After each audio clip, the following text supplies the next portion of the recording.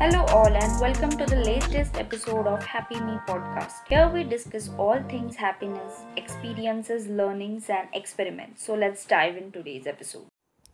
Today's topic for the podcast is Forever is made of nows. So this line was famously said by Emily Dickinson, who was a very famous poet. So the past was the now back then. The future now is yet to come. So all these nows, the present now, so all these nows create a forever. But we are so addicted to stay in the past now or the future now that we forget that we have control only on the current now, and we are just not focusing on it. So the only now which you can control is the present moment. Being in the present moment, doing whatever it takes to make it better is definitely worth it. So today's now will be remembered by you in the future now. So there are too many now. So now. Okay. So it's just like yes. So every passing moment is the past. So forever is made of nows. So when we think of past or bring back those past memories in our present, it causes pain to come back in the present moment. So we bring back the old pain, the old sadness by remembering the past, and we ruin our present. So now when we have remembered our past in our present, so this has ruined the current moment and also our future nows as well, because in the future we will think about it that we are constantly thinking about the past.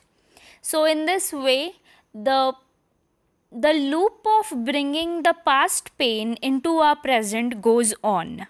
Another big addiction for us is to think about the future now, which is not yet come and we are just predicting it. So thinking about the future, all the possibilities are ruining our present now.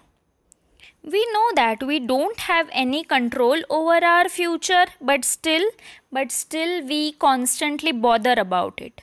Thinking about it or planning about it is okay, but constantly ruminating and going into a spiral is bad. And that's what we need to stop doing. So, how can we forget about the past? Not remember much about the past and not think much about the future is the best solution is being mindful about the present moment. Mindfulness brings us back to the moment. So, be mindful of the present moment and be in it. So, whatever you do on the daily basis or the current activity, be mindful about it. Be utterly aware about it.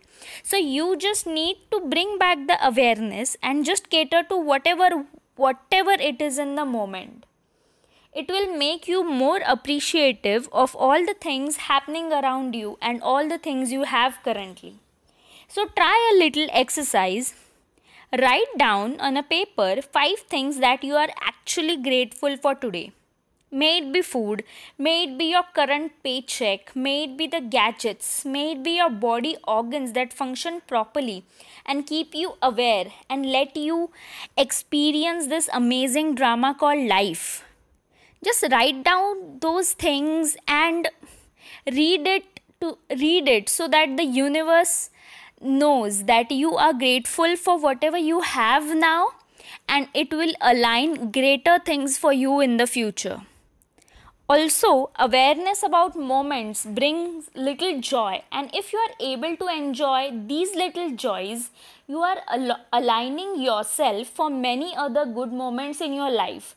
So as Dandapani says, where your focus goes, energy flows. So put your energy in finding joy, whatever it is, and you shall bring in more joy in your life, and this way your journey of life will go on.